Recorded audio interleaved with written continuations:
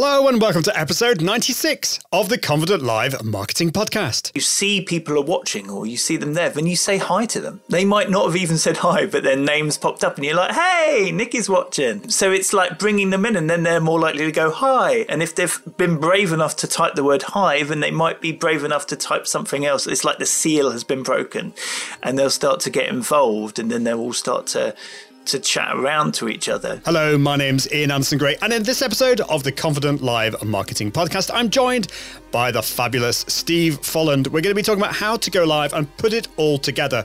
On the show, we've talked about so many different aspects, the tech, the confidence, the content, but how do you put it all together and make it a really fun and engaging, exciting episode? Well, that's what we're going to be talking about today.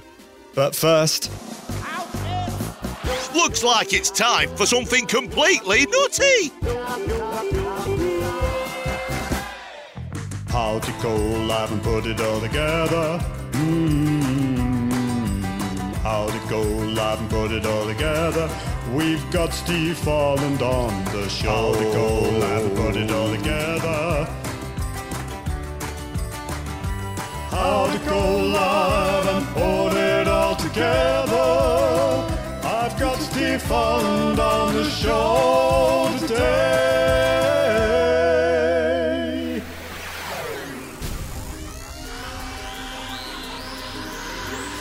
This is the Confident Live Marketing Podcast. Confident Live Marketing Podcast with Ian Anderson-Gray, helping entrepreneurs level up their impact, authority and profits through the power of live video. Gain confidence in front of the camera, confidence with technology, and confidence with the content and marketing. Together, we can go live! And hello, welcome to episode 96 of the Confident Live Marketing Show. In today's show, we're going to be talking about how to go live and put it all together. The show notes for this episode you can find at iag.me/96. Now, if you're part of the regular audience of the Confident Live Marketing Show, you know that I've covered mindsets and confidence, tech and gear, and content marketing. The thing is, when it comes to live video, there's a huge amount to think about. And when you go live, how do you get that balance between actually planning and sticking to that plan and improvising? And how about treading that line between talking to just one person whilst making people feel that they're part of something? I mean, that's the great thing about live video. So how do you get that balance? Well, today I'm talking with the fabulous Steve Folland, and he's coming onto the show to talk just about that, as well as using the right tools at the right time, whether that's going to go live from your phone or doing some more slick professional live shows from your computer. That's what we're going to be talking about today. As always, if you want to get involved with future shows, all you need to do is go to confident.live/subscribe. And today's episode is sponsored by Content 10X. So it's time to talk about Content 10X, who are awesome sponsors of the show. They are a specialist content repurposing agency. They will take that one live stream or blog post, podcast, or video and explode it into a plethora of new platform-specific on-brand content. If they don't do all of this for you via their service, they can also teach you how to do it via their podcast, blog, book, and toolkit. They're really smart, responsive, creative, and effective. And if you want to take the stress out of content marketing, Content 10X are the people you want to go to. And of course, they do have their new service, LinkedIn 10X. If you wanted to level things up on LinkedIn, all you need to do is produce one piece of video content every single week, whether that's pre-recorded or if the LinkedIn gods have given you access to LinkedIn Live, you could do that as well. And they will take that and make lots of amazing content on LinkedIn to raise your game. So if you want to find out more, all you need to do is go to content10x.com to find out more. That's content10x.com. Now, thank you, Amy and the team, for sponsoring this show.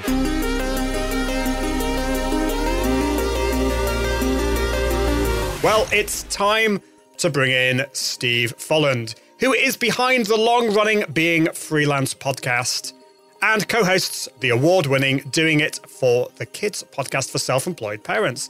In his freelance community, he hosts live Q&As, award shows, a book club, and pub quiz. So, let's bring Steve onto the show. How are you doing, Steve? Hey! Oh, what a welcome.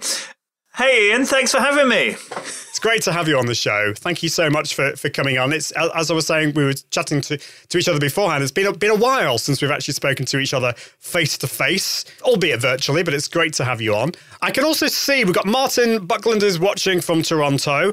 I can see that other people are watching as well, but they're being very shy. So do get involved with the show. Let us know where in the world you're watching from. Are you a freelancer? Are you an entrepreneur? What is it that you do? Let us know in the comments. So you're dialing in from, let us know where you're dialing in from, Steve. So I'm in Bishop Stortford, which is just north of London, sort of near Cambridge, Stansted Airport kind of way. Yeah. Toronto. Somebody's watching in Toronto. That must be like the middle of the night or something in Toronto. I know. And we're actually an hour earlier than usual. I just realised that because normally this show goes out at 11 a.m. But because I've got lots of other stuff today, I've got another live show that I'm doing today as well. So thank you for turning up early, Steve. But Martin is up, I think it must be like 5:10 a.m. or something mad. Let us know, Martin, how early you're getting up. But yeah, I think Martin is an early riser. So there we go. Anyway, so yeah, you live obviously in a very beautiful part of the world, Cambridgeshire. Is it Cambridgeshire or is it technically some other county? We're in Hertfordshire. Oh, Hertfordshire. Yeah, we're in Hertfordshire. Yep, just near Essex and Cambridgeshire and London. Yeah, awesome. Nice.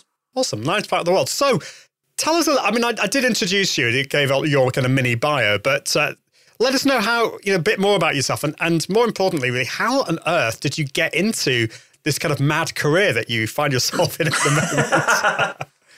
So I started in radio. Like I always wanted to be a radio presenter. Like even when I was like a little kid, that was always my thing. And I did media production at university and did go on to work in radio. I worked in live radio and also made like documentaries and things as well. But yeah, live radio, I must have spent about 12, 15 years, something like that. A lot of it in breakfast radio as well. So like it's that I think kind of sets you up for doing live video in hindsight because you're constantly thinking on your feet. You've got a bit of a plan, but you're also making it up as you go along. You're also speaking to one person in radio. Like it's a key thing. You're always speaking to you. Like even more so now in podcasts where you're definitely in someone's ear.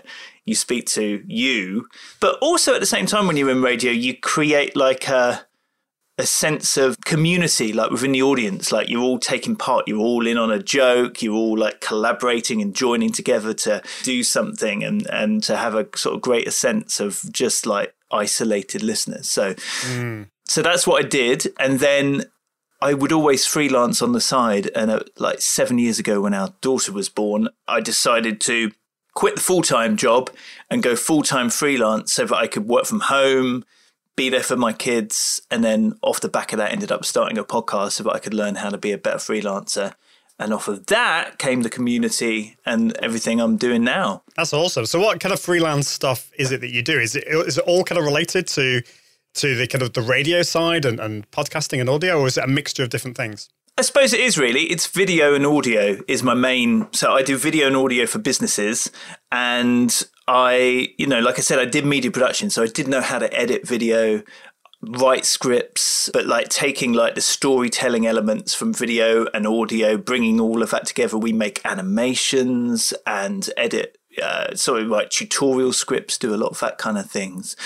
So it is similar, but it's never live what we do, like business side. That's what I keep for the being freelance community. Yeah. Yeah, that's awesome. So you did breakfast radio, so you must be used to the early morning starts. I can see that it is Martin Buckland is watching at 5 a.m., which is impressive. So he could have his own breakfast show if he's that keen on getting up early. Yes.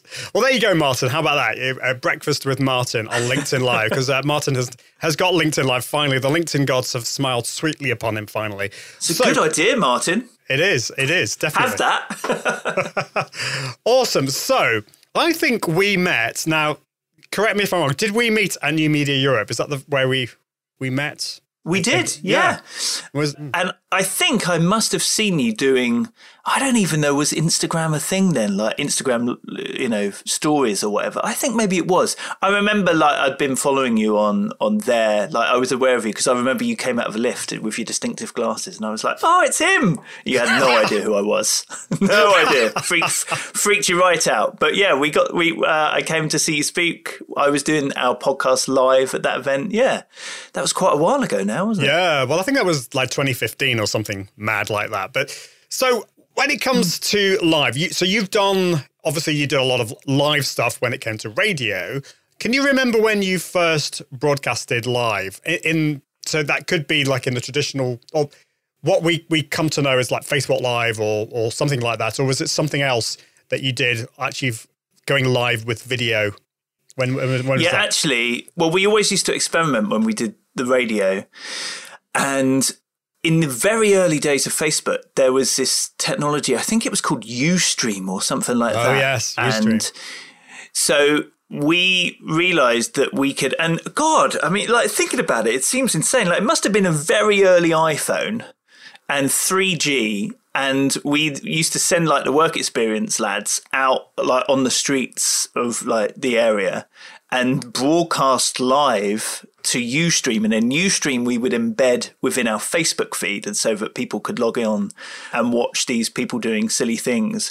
So I would love to watch that back now. The quality of it must have been awful, but it was exciting because you were like, that is actually happening. And normally with radio, you could just hear silly things happening, but here was this. Like, we would put that poor work experience lad. He's probably the CEO of a company now. I should watch my back. We would put him in really awkward situations and we would do that live to Facebook way before Facebook Live existed. Yeah. Yeah. Ustream's come up quite a few times on the show. I've had some guests on who have been going live for over a decade, and Ustream was the big thing in the noughties. And yeah, I don't think it exists anymore. I think it's been bought by IBM or something like that. So that's great. And going on the whole times thing. So this is one of the most awesome things about live video, I think, and podcasting and general content is the way that you can build a community, not just in your country or in your location with local radio. It can be around the world. So as I said before, we've got Martin Buckland watching in Canada. It's 5 a.m. for him. And we've got Annette McDonald watching from Australia, and it's 8 p.m. So dinner time, dinner with me. So that's one of the awesome things about it. Yeah. So when you first went live, and how would you contrast that with now in terms of how you actually feel? Did you get nervous back then when you did it? And do you still get nervous going live now? I don't think I do get nervous. I tend to get nervous when I don't quite know what I'm doing. And in fact, yeah, that's basically it. Like once I've done something once, I know how it's going to work. And generally, if I don't know what I'm doing, then I will really try and prepare in my head so that I know what I'm doing, get the tech set up. And like even if I'm hosting live on the stage, like in front of, hundreds of people or thousands of people or whatever, when I used to host events, like I would just know like what my opening thing would be, like to start confidently, to go out there on that stage, be able to like look around. And it's the same with, I still think when doing live video, to sort of start with that confidence, and then you kind of, that settles you down, and then the nerves have gone because you start enjoying it. So no, maybe I'm lucky in that I don't get nervous. Although that said, after like there was a period in lockdown where I wasn't able to do my weekly award show.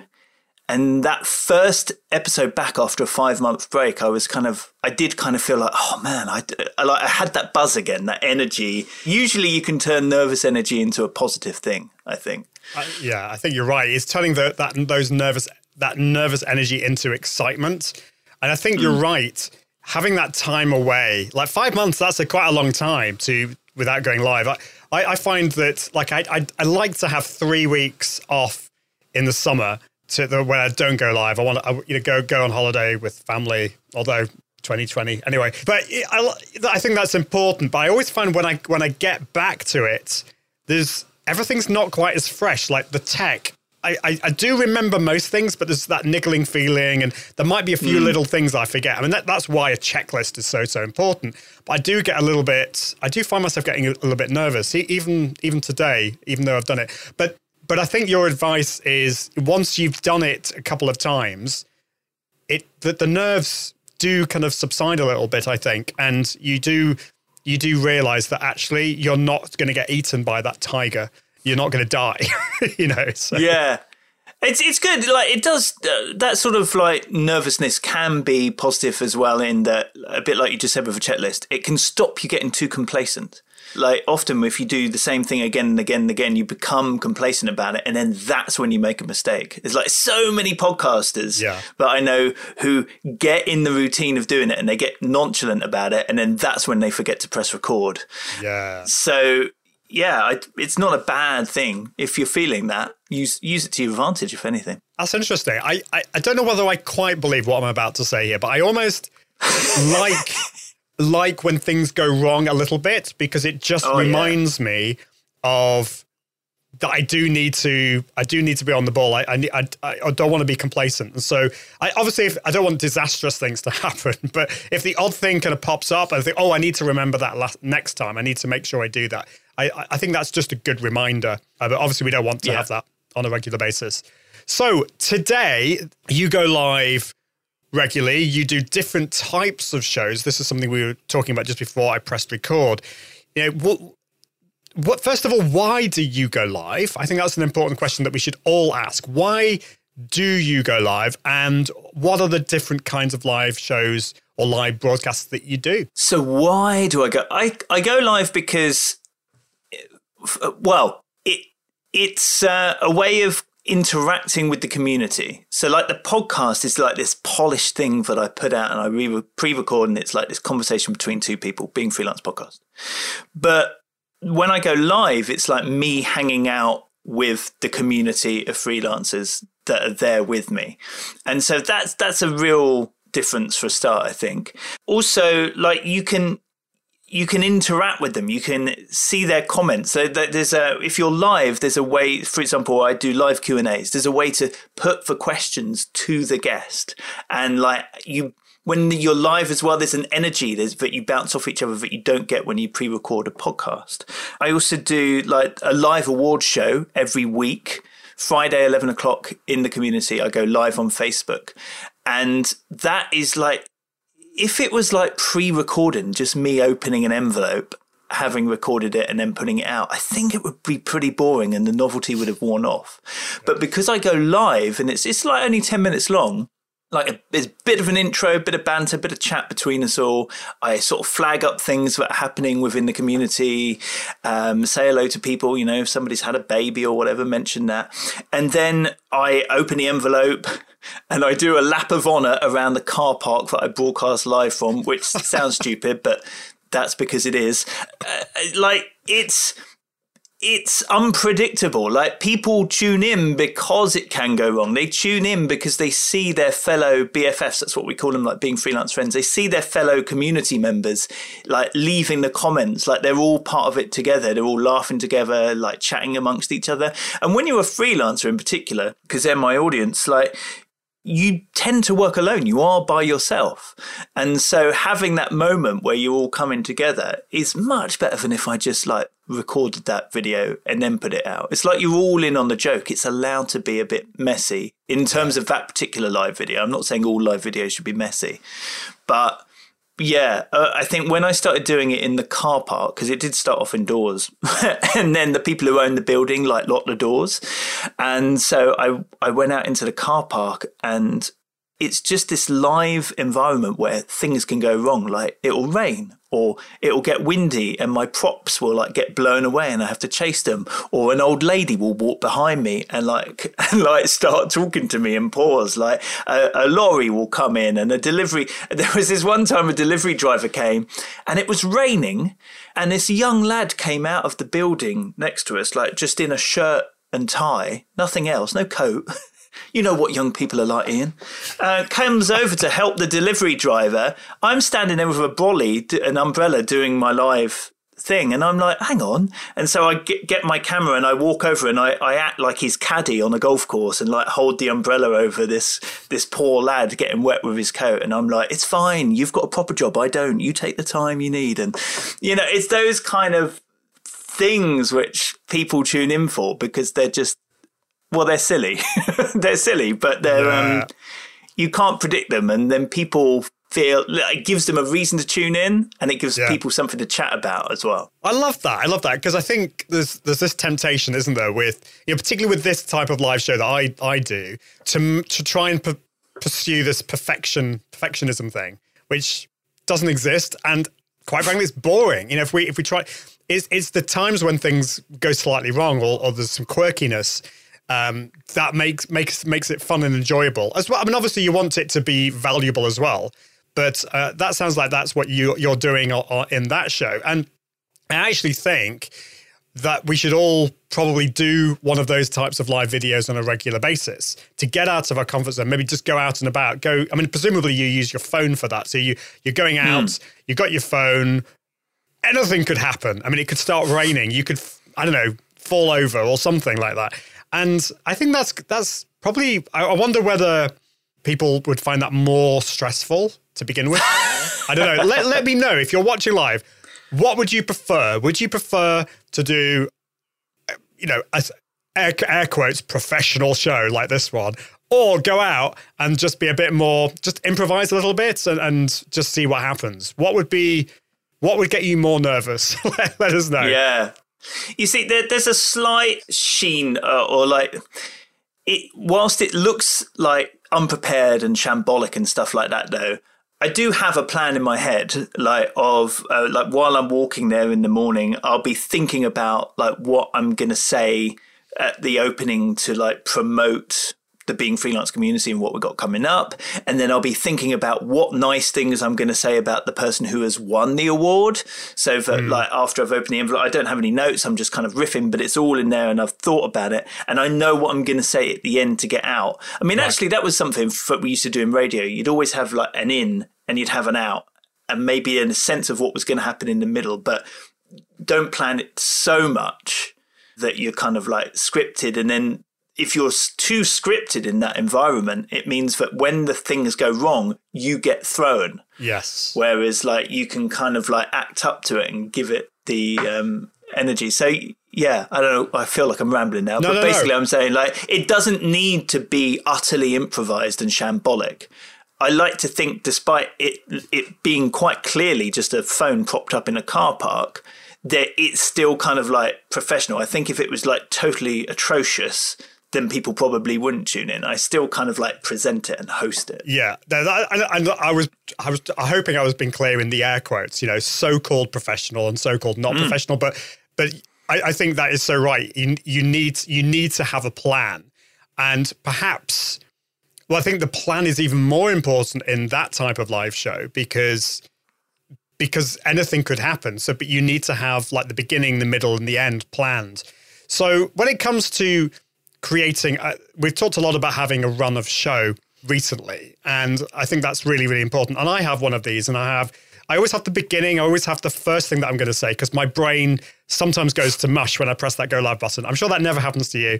And also I sometimes will forget the last thing that I'm supposed to say. So I have that written down, and I have some kind of questions written down. I've got it on a teleprompter in front of me, but I don't stick to it. They're just bullet points, and that really, really helps me. With the different types of live shows that you do you have a run of show in your head? Do you have it written down? And how does it vary depending on the different types of live shows that you're creating? I mean, mostly it's in my head. Like I say, you got an in and an out. So there's the different ones that we do. So the Q&A, like I say, it's a bit more like a live radio show. So you've got a guest on, and then you invite questions. And we do that, you know, like you are here with Ecamm Live. We do that. So, and then stream it live into the Facebook group. I will have kind of like notes about the guest written down so that if I need to fill at any point, you know, and if something goes wrong with the guest, like they have to run off and answer a doorbell, or their audio goes wrong and their camera collapses, like I can fill that space by like plugging their thing. So we did one recently with Pete Matthew from Meaningful Money. And so I could promote like the URL, the podcast, the academy, the videos, the book. Like I had all this written down so that every, 10 minutes, 15 minutes, or if I needed it, I could just fill in that information and give the guests a chance to have a breather and have a drink. Also with a live Q&A, I will always have some questions prepared in advance. Again, that's something that all radio, like even I've worked on big national like BBC radio shows, they will all have, you have to have like a backup thing in case your audience doesn't get involved.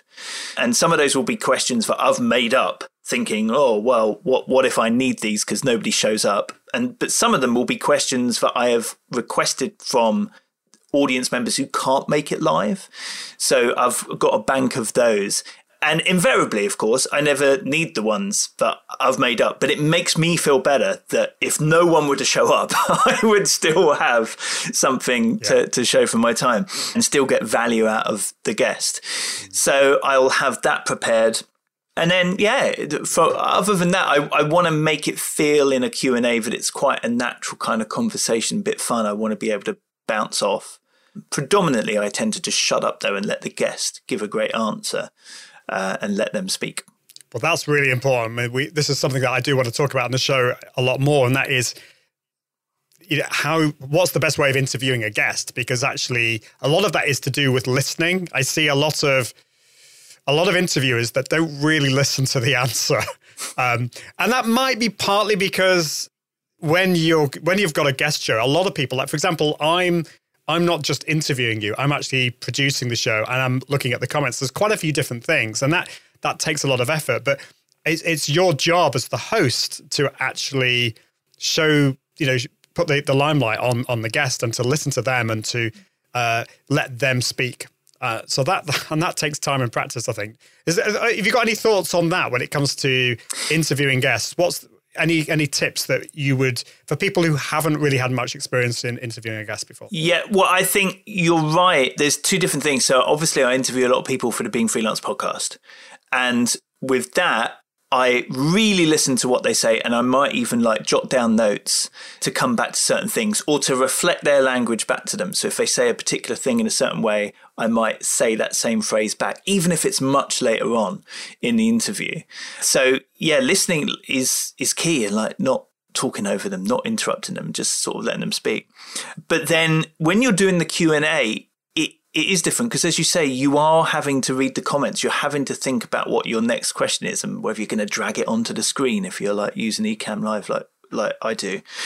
So I think it is just a skill that maybe you just develop over time, that you're kind of like actually maybe it helps when you have kids and you're like part listening to them, part listening to a podcast, part cooking dinner. Maybe you just start to have this thing going on. But ideally, you will keep a little track of the comments coming in, but listen and focus so that you can bounce back to your guest, or you will become aware that, for example, a question comes up which links into what they've said, or a comment comes up which links into what they said, so that you can kind of like curate that thing. Yeah.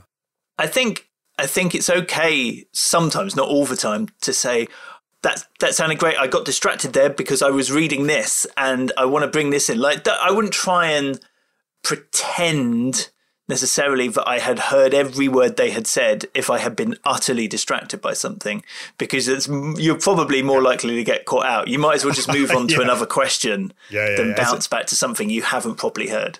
It's about being real, isn't it? And I think that's happened to. I think I've got a bit better over the years, but I think one thing I really do struggle with, and I loved with what you said, the way you write something down. I don't think I'm very good at multitasking, so I'm not sure I could necessarily do that. But I loved what you said about, if your guest said something particularly, or used a particular language, and you want to bring that back later, or you want to bring back, ask them a question later on in the show, to write it down. I think I struggle with that, but maybe that is again something that comes with practice. But I want to get better at that, at being able to use the language that the guest says, because I quite often will forget it. Even as soon as you say something, like I know what you said, but I can't remember exactly how you said it. It's hard. I will always have on that kind of environment like a pen and paper so I can just jot something down and come back to it. Just proper old school pen and paper, and if they say, oh, I was always bored in my cubicle job, and I write down bored with job, and then later on in the interview I said, so you were bored in your job but now you're freelance, do you so I've brought back the language. If I said that I was running around a car park like a madman to you, like you could say later on, you bring back in that phrase, a madman. So it's, pen and paper, trusty. Yeah, I think that's... And quite subtle as well. Yes, exactly, because you're not typing away. I think actually old school is sometimes better. And yeah, I like that idea, and I'm going to try and do that. So that's helpful. And yeah, I was going to say, what was I going to say? There was, when it comes to tech... This is something we kind of, in a sense, have to get out of the way, because I do want to ask you this, and I know that a lot of my audience will be interested about the tech. But just to say that actually all the other stuff that we're talking about here is I'm sure you'd agree, is more important, the planning and working on interview technique and all this kind of stuff. But you did say that the thing that does make you nervous is the tech not going well or forgetting to do something. So tell us about the tech that you use to go live, whether it's on your smartphone or whether it's on your computer for different types of things. And you've mentioned Ecamm Live, so that's one thing maybe. But tell us a little bit more about your setup. So when I do it live outside, I'd simply use my iPhone and the Facebook app itself, or to go live on Twitter through the Twitter app, whatever. So Facebook Live, which can get frustrating because sometimes, it seems like the app updates every single week and like things will change. But even then, I'll like mock the fact that that's happened, or accidentally click a filter and suddenly I've got a goldfish bowl on my head or whatever they've developed. When I'm doing like the live Q&As, that's through Ecamm Live.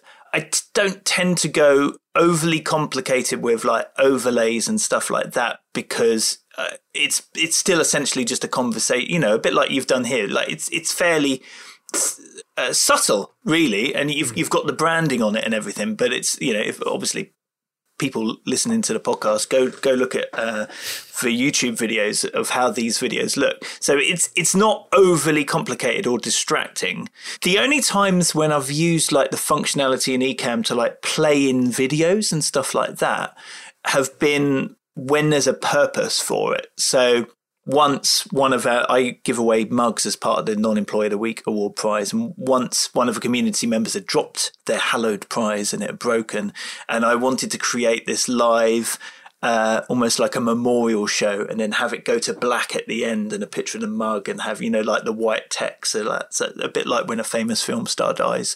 So I created that in advance and then played it in through Ecamm. So I just rehearsed that a few times by myself so that I knew that I'd get that technology right. When I do the pub quiz, that is just through Zoom, because it's a much more kind of like you want to see everybody's faces and get involved that way. And I play videos in just using screen share, using QuickTime Live. I'm aware that I could use Ecamm within that to create a more showbiz environment. And the book club, that doesn't have any overlays or anything. It really is meant to bring in the, like, we're all just hanging out around somebody's house kind of feeling. So that again is just on Zoom, and it's all of us chatting together in that way. Tech wise, when I podcast, I have like today I'm using like a Rode Podcaster mic. I also have a Rode. Is it called an NTB or NSB or something like that mic? But these are just USB mics. I think keep it as simple as possible. Just plug them into your laptop and off you go. The minimum stuff means minimum goes wrong. So I keep one of those in my co-work space so that I can use that there. Although recently I bought a Shure M5 mic as well, which is much smaller and you can keep it out of shot. And that actually has pretty good quality for like if you're doing Zoom calls and things like that. Then I also have a Logitech webcam, and it costs quite a lot of money. But the reason I love it is because it adjusts for the light in the room inside it. So you need minimal lights, additional lights. Like you could spend a fortune on lights. And when I'm moving around or have small environments, like that's not a great way to go. So the Logitech camera actually adjusts brilliantly to the conditions that you're in. Like the room I'm in today is really pretty dark, but it doesn't look like that. And that's about it, really. It's iPhone and a MacBook Pro. Yeah. Yeah. Well, keeping it simple. And I love the fact that you're using different tech for different situations. So you said you use Zoom for some things, use Ecamm for another, and use your phone for another. And they're all reasonably, I mean, Ecamm takes a bit of getting used to, but it's still relatively easy. Zoom, I think everyone is used to Zoom in 2020, and then everyone's okay on the phone, presumably. And so you're keeping it simple, and you're really focusing on the content and the community. And so that's what I want to bring on lastly, really, or penultimately, actually, because there is a final question I want to ask you, and that is the community. You've said is really, really important to you, and how do you tread that line between talking to that one person? Because we all know, particularly in podcasting, speaking to the individual that's listening to you, the person that's plugged you into their ears is really important. It's quite an intimate experience, and live video is intimate as well. How do you get that balance between that talking to one person whilst making people feel they're part of like a bigger community? How do you get that balance? A lot of it is to do with the language. So when I'm doing a podcast, I will be saying you, and I still do that a lot. So I will speak to you who is watching the live video. But if rather than say like the listeners or like the audience, I would say we. Like, so I am part of that, and that's how it feels more like a community. Well, it is a community because like we will have Ian Anderson Gray on the show next week. Like, you know, like, so it's like we'll be chatting to Pete Matthew or whoever. Like, yeah, that sense of we, and then paying attention to the comments. Like, if you don't refer to, you can't read out every comment, but if you don't mention any of the comments, people will stop commenting. Like, so you mention the comments, you bring those in, like, and then it's a bit like doing a live radio show and you hear an email being read out. It's still to you as the person watching, but you're aware that actually you're not the only one. There's other people involved in this kind of like sense of community. And over time, you start to create like little in-jokes. You can refer back to things. And if you pay attention to your community, you know, if you see somebody's name come up and you've been watching them on Instagram, or you'll see some of the threads they put in a Facebook group, then you can refer back to things that happened. So it's like underlining the fact that you all know each other's. But at the crux of it is just that simple language of you and we and us. It's the benefit of it. It forms that bond and trust and relationship in a way that even TV can't. You know, probably the masters of it in our country are like Ant and Dec, the way they manage to like make people feel part of something and looking at them straight down. But it's still too show busy. It's still too broadcasting to millions. It can never have what we can have by having this sort of intimate live experience. It's that the word intimate that you use there is so important. So yeah, so we need to swat up on our pronouns, don't we? It's the we's and the ours and all that kind of stuff. I think that's I love that language. And do you think then? So in terms of actually trying to get your community to comment, because I know that I would love my audience to get more involved with the comments, and I know that some of my audience, my clients, they struggle with this, getting people to comment, because a lot of people will watch but not get involved. How do you, because obviously with all the broadcasts that you do, the community aspect of it is really, really important, and you're wanting to get the involvement of your audience a lot more. So any tips on how we can do that? Well, I think one thing is a bit like you've done within this video / podcast is that you've asked questions. So like if you ever listen to a talk radio show, they throw out questions to the audience in order to get the comments. Sometimes they will even frame answers like, do you feel like this? Maybe this happened to you. Like if you pay attention to the way like talk radio works, or like Jeremy Vine on Radio 2. So yeah, he plays songs, but a lot basically is just trying to fire up the audience to get in touch with comments. So that's one way to sort of frame it back to them. Also, like I said, to read some out. So even if, and again, you did this earlier, like you see people are watching or you see them there, then you say hi to them. They might not have even said hi, but their names popped up and you're like, hey, Nicky's watching.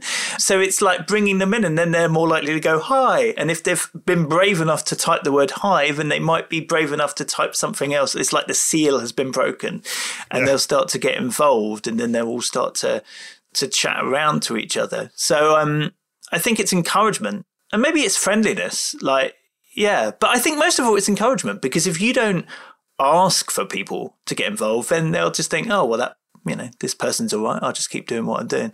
I do think, though, that you shouldn't take it to heart if people don't. They might be doing something else. They might be watching your show, but they're actually cooking dinner or like looking after their kid or whatever. So literally commenting live can be hard for them. It doesn't mean that they're not enjoying it. Or they might just be shy. They might lurk for ages and then get involved after quite a while. So, but ultimately say hi and encourage them. Really love that. Yeah, I think you're right about it. People being shy. It's for those people who comment a lot on live videos, I think you might kind of wonder why that would be the case, but I think it's quite common. It is quite common for that to be the case, and that's absolutely okay. I mean, you should never pressurize people to comment, and definitely don't take that to heart, because actually it can take time. I've noticed that with my podcast, that it's taken best part of a year and a half for actually my listeners and to actually get in touch with me and say things about my podcast. I mean, I wish they did that at the start when I was thinking, oh, nobody loves me. I could see Martin Butland said something really helpful here. So he asks probing questions. I think I like the word probing to provoke audience participation. And so I think that takes practice. Martin, I'd love to know if you have any tips for that in terms of how you ask those questions. Yeah. And Katie Simpson's here watching on YouTube saying, I'm taking your point and saying hi. Thanks, Katie. Hi, Katie. Great to see you. And I mean, Katie, you're always very chatty in the comments, so I don't want you to feel I'm pressurizing you, but it's great to see you, Katie. Thank you. Well, one final question before we finish. So you've planned it, you've pre-promoted it, and you've gone live. And then it's time, as I always like to joke, to go to bed and relax. Of course, we know that's not the end of it, is it? There's so much more that you will want to do after you've pressed that end broadcast button. So let us know, what's your take on promoting the live after it's happened? Because, of course, you've got your replay audience. And then do you do any kind of form of repurposing with your live videos? Yeah, I mean, I'm very much aware that I can do more. But so, first of all, I will always go back in and look at all the comments, reply to comments, like comments. So that, again, that encourages people to do it more again in the future. It also gives you a sense of what people are feeling and talking about. I think... what else did you say? Repurposing it. So like when I do the live non-employee of the week awards, that one in the car park on my phone, I always save it to my phone, and then I use Video Leap just within my phone, which is an editing app, to edit the video there and then within my phone, just still within the vertical format. And then I can share that on Twitter. I share it on Instagram, sometimes IGTV, depending on how long it is. And I save the videos as well, so that every I don't know, a couple of times a year, I'll create like an edited highlights thing. So it kind of like promotes it when it comes back, perhaps after the summer holidays. So I do that. I also use these days Rev to transcribe what I've said or rather create the caption file, the SRT file. And then I use Headliner app, which is a web app, to upload the video and put the subtitles in. Like, I know technically Headliner app will transcribe it, but it's such a faff to fiddle around and make automated subtitles. I've got better things to do. So I take that 1 minute SRT file, which only costs £1 from Rev, and then I upload it to Headliner app, and then just, within a minute or two, I've got a live captioned video or an edited captioned video from Video Leap, Rev, and Headliner app. Well, maybe there's an easier way to do this. And bear in mind that I'm aware that I'm a video editor, but I don't take it into Final Cut. Like I sort of keep it with it. Like, why export it to my laptop and like I just edit it within my phone? Sometimes I'll even like edit things while I'm walking along, like using Videoleap. So I do that, and then eventually it will go on to LinkedIn. We put the winner up onto the website. The book club videos get turned into a blog post as well as a highlights thing. The live Q&A that we do gets turned into a podcast. Eventually, like I want to encourage people to go back and watch the replay. Make sure I tag it in the Facebook group so that all the live Q&As are like within a topic that you can do in Facebook. So they're all there and easy to find. And we put that out eventually as a podcast though. So that if you're a podcast listener, you're like, oh, this was good. I wish I watched things like this live, and you'll come over to the community next time we do a live Q&A. And then in terms of promoting them, I make sure like I've built up my email list mainly purely through people joining the Facebook group. So when they join, I get their email, and then I send things out to them, and I get them very early on to like say, oh, I'm interested in live Q&As, I'm interested in the book club, I'm interested in the pub quiz, so that I can target them specifically when things are happening. But I also send out a more general one. So like if you've missed that Q&A with the finance expert, you can go back and watch it, or you can read the blog post. So yeah, I try and eke it out as much as possible. Really, it's probably only the pub quiz which I don't repurpose, because it's meant to be like a fun social, like you're just down the pub. So for that, I just take a screen grab and then put it back out in places so that people kind of feel like, oh, I missed out, I should come to the next one. Or so yeah, make the most of it. Definitely. Don't just think that's the end of it and just go to bed. There's so much more you can do. Well, thank you so much, Steve. We are out of time. Thank you so much for coming on the show. It's been really, really helpful to talk through all those different points. So where's the best place that people can stalk you in a nice way? You've got lots of different things. I mean, obviously how can people find out about the live shows that you do and the podcast and all those different things? Where's the best place to go? The best place to go is beingfreelance.com. So beingfreelance.com has links through to my own like personal freelance site, but it has all the information. And like if you're a freelancer, you can come join the community and then watch the videos. But it also has links to all the socials so that you can check out some of the highlights videos that I've mentioned and things like that. So yeah, beingfreelance.com. Awesome. Well, thank you so much, Steve. It's been great to have you on the show. So just to let you know before we finish, this show is live every Tuesday and Thursday. And if you want to get involved with the live show, if you're watching the replay or listening to the podcast, all you need to do is just go to confident.live/subscribe, and you will be notified next time I go live. And of course, don't forget about the podcast. You can subscribe to the podcast, listen to the podcast at iag.me/podcast. It would be great to see you there. Now, also just to say, if you're watching the live show over the next couple of weeks in December, just before Christmas, I'm going to be, I think next week actually is going to be the last shows that I do before I have a bit of an extended break. But we're coming up to the 100th episode. And all I'm going to say is that this is going to happen in January. It's going to be very, very exciting. I'm going to be doing a big giveaway. So that's all I'm going to let you know about that. Just a bit of a tease there. But I think that is it for this show. Thank you so much for watching. And until next time, I encourage you to level up your impact, authority, and profits through the power of Confident Live Video. See you soon. Bye. Thanks for listening to the Confident Live Marketing Podcast with Ian Anderson Gray. Be sure to join the community at iag.me, where you can continue to level up your impact, authority, and profits through the power of live video. And until next time, toodaloo.